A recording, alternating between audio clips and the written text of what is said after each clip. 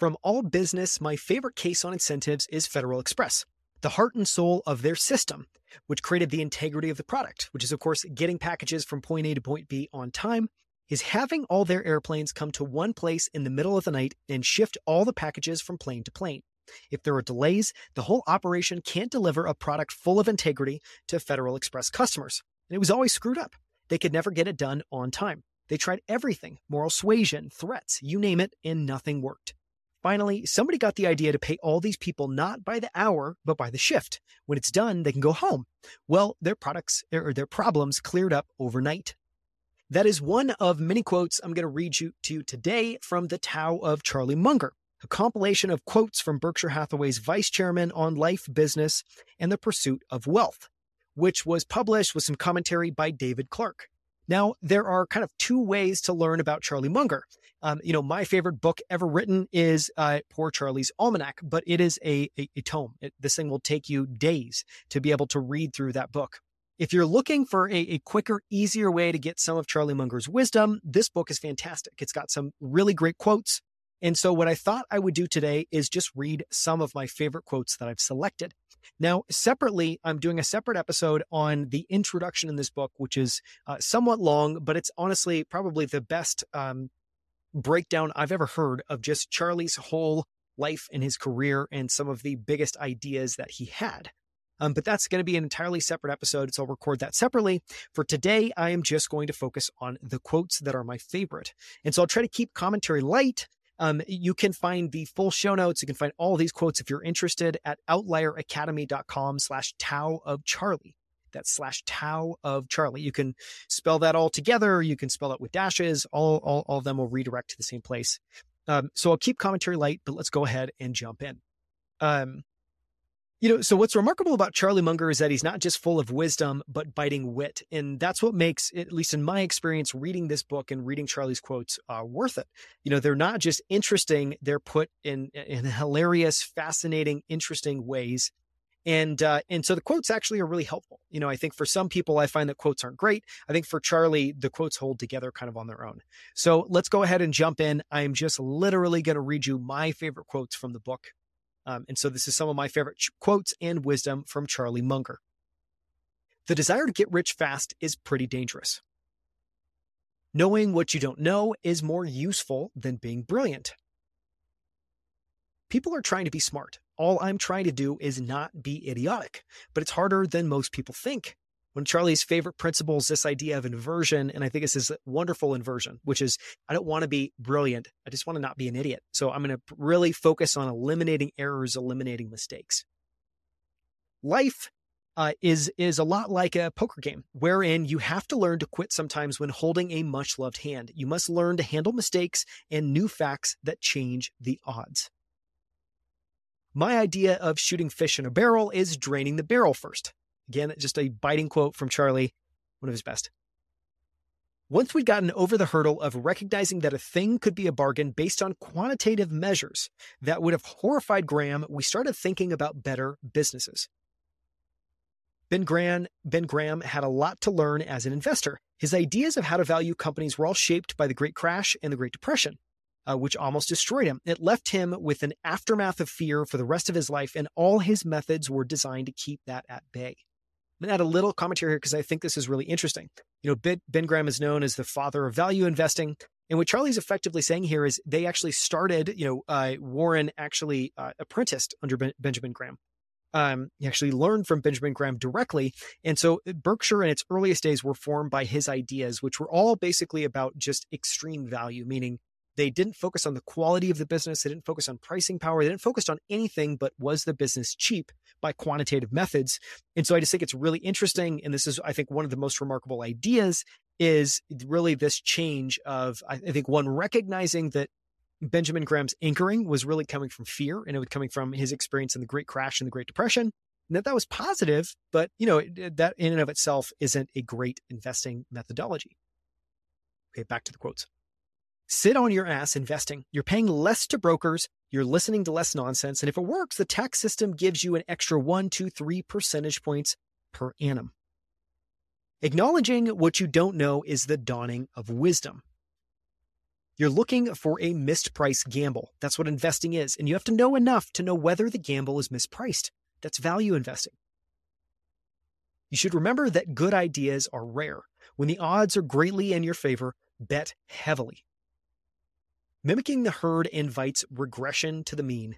Mimicking the herd invites regression to the mean. I've never been able to predict accurately. I don't make money predicting accurately. We just tend to get into good businesses and stay there. Again, one thing Warren Buffett openly acknowledges is that their holding period is forever. And actually, it takes a lot for them to decide to sell a business. So again, I've never been able to predict accurately. I don't make money predicting accurately. We just tend to get into good businesses and stay there. If you, like me, lived through 1973 to 1974, if even the early 1990s, there was a waiting list to get out of the country club. That's when you know things are tough. If you live long enough, you'll see it. The way to get rich is to keep $10 million in your checking account in case a good deal comes along. This is actually a tactic Charlie employed. Get $10 million in cash.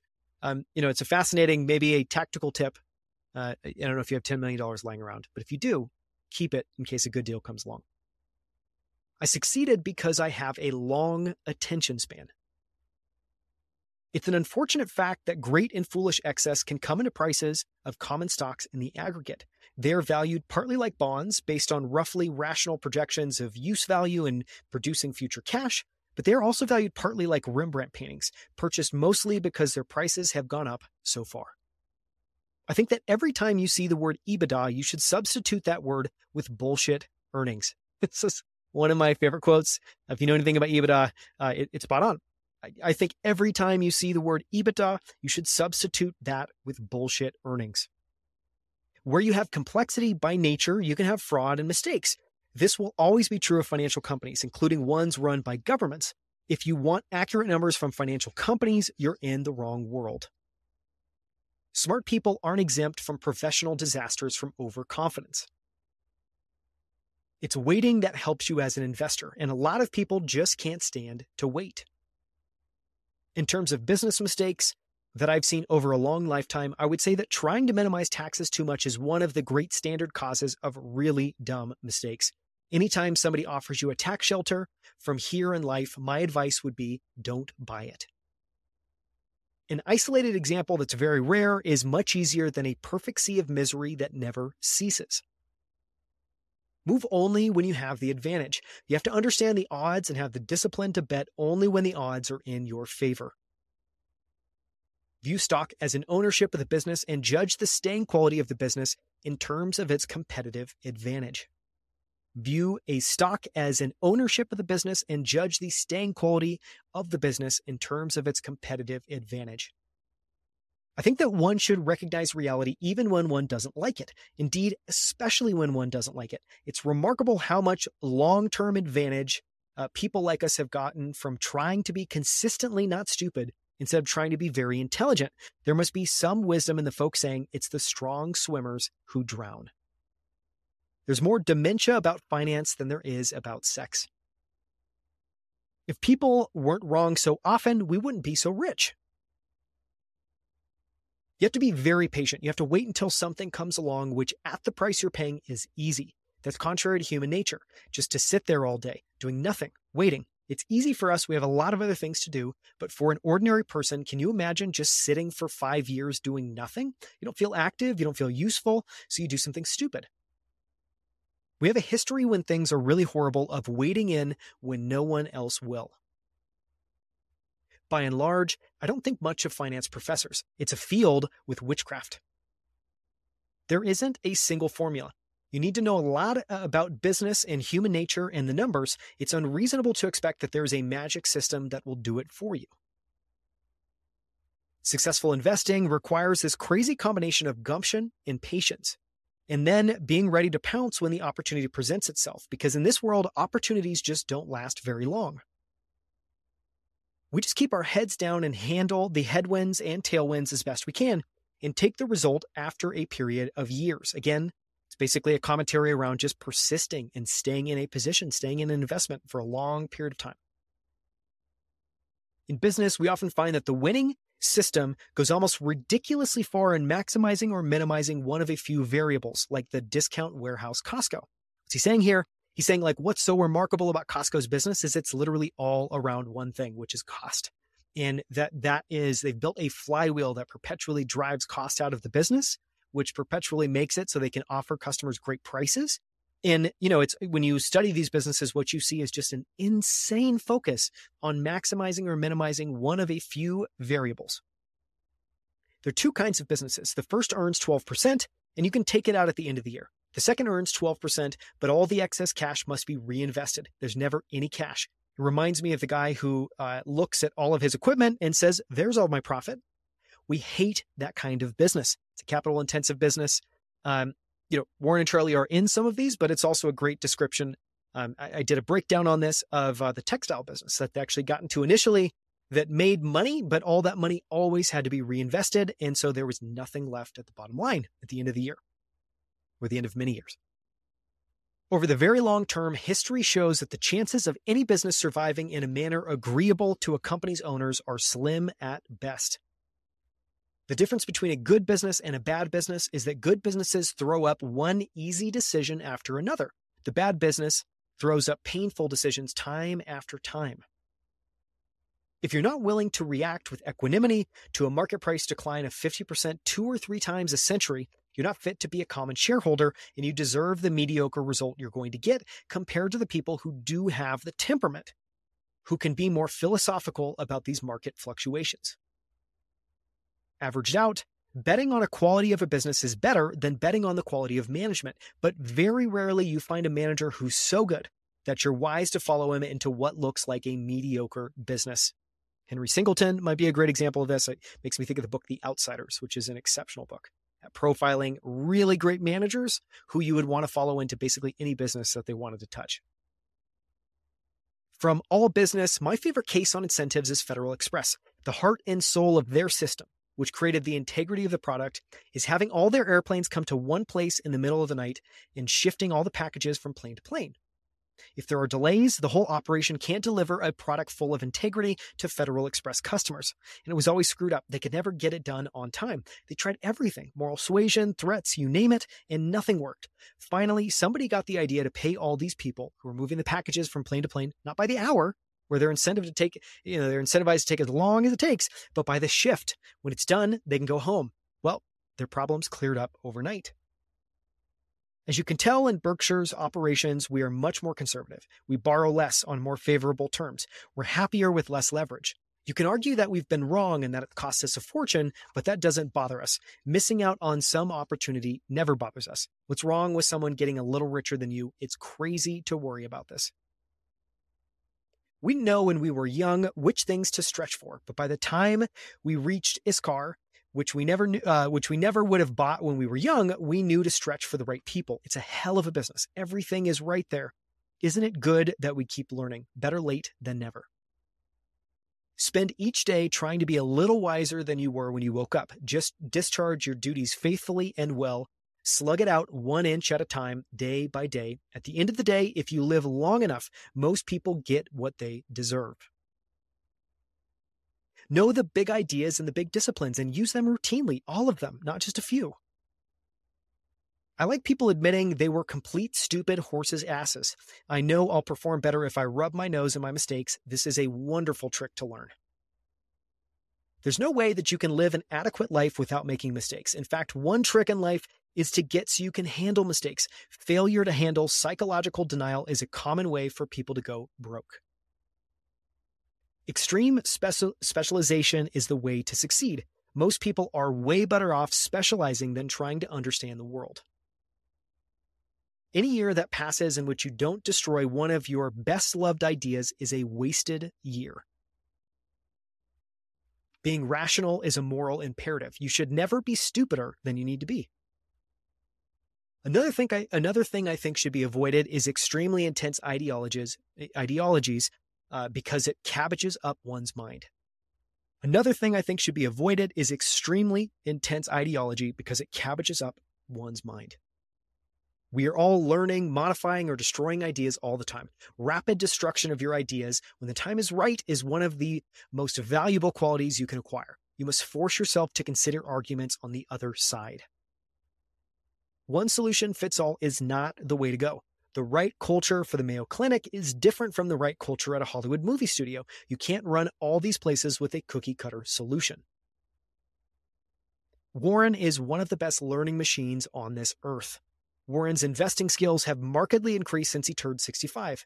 Having watched the whole process with Warren, I can report that if he had stopped with what he knew at earlier points, the record would be a pale shadow of what it is.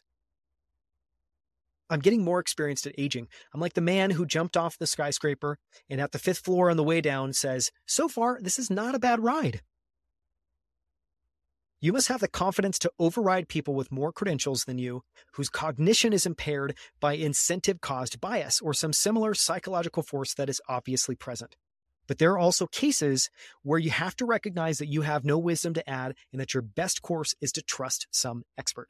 Extreme distrust of expertise on the one hand, and extreme trust of expertise, depending on basically if you can observe biases or if you actually don't have any knowledge to add. And this goes to many of the things Charlie echoes. You need to know your circle of competence. You need to know your blind spots. You need to be aggressive at finding those and rubbing your face in them so that you don't make stupid mistakes. Most people are trained in one model, economics, for example, and try to solve all problems in one way. You know the saying, "To the man with a hammer, the world looks like a nail." This is a dumb way of handling problems. The best armor of old age is a well-spent life preceding it. It's one of my favorite quotes. The best armor of old age is a well-spent life preceding it. In my whole life, I have known no wise people who didn't read all the time. None. Zero. You'd be amazed at how much Warren reads and how much I read. My children laugh at me. They think I'm a book with a couple of legs sticking out. Life is always going to hurt some people in some ways and help others. There should be more willingness to take the blows of life as they fall. That's what manhood is, taking life as it falls, not whining all the time and trying to fix it by whining. I constantly see people rise in life who are not the smartest, sometimes not even the most diligent, but they are learning machines. They go to bed every night a little wiser than they were when they got up. And boy, does that help, particularly when you have a long run ahead of you. The highest form that civilization can reach is a seamless web of deserved trust. Not much procedure, just totally reliable people correctly trusting one another. In your life, what you want is a seamless web of deserved trust. And if your proposed marriage contract had 47 pages, I suggest you not enter. I think the attitude of Epictetus is the best. He thought that every mischance in life was an opportunity to behave well. Every mischance in life was an opportunity to learn something. And that your duty was not to be submerged in self-pity, but to utilize the terrible blow in constructive fashion. That's a very good idea. Dean Kendall of the University of Michigan Music School once told me a story. When I was a little boy, I was put in charge of a little retail operation that included candy. My father saw me take a piece of candy and eat it. I said, "Don't worry, I intend to replace it." My father said, "That sort of thinking will ruin your mind. It'll be much better for you to take all that you want and call yourself a thief every time you do it." Again, it's just this idea of like seeing reality and seeing your behavior clearly. Don't cloud it. Don't lie to yourself. It's bad to have an opinion you're proud of if you can't state the arguments for the other side better than your opponents. This is a great mental discipline. That has been some of my favorite quotes from this delightfully short book, The Tao of Charlie Munger, a compilation of quotes from Berkshire Hathaway's vice chairman on life, business, and the pursuit of wealth. It's put together by David Clark, and it's got commentary in the book. I will do another episode on the introduction, which I think is a fantastic way to just describe who is, or answer the question, who is Charlie Munger? If you're interested in the show notes, if you want to see these quotes I've just taken you through, again, you can go to outlieracademy.com/Tao of Charlie Munger. Thank you so much. Be back with more soon.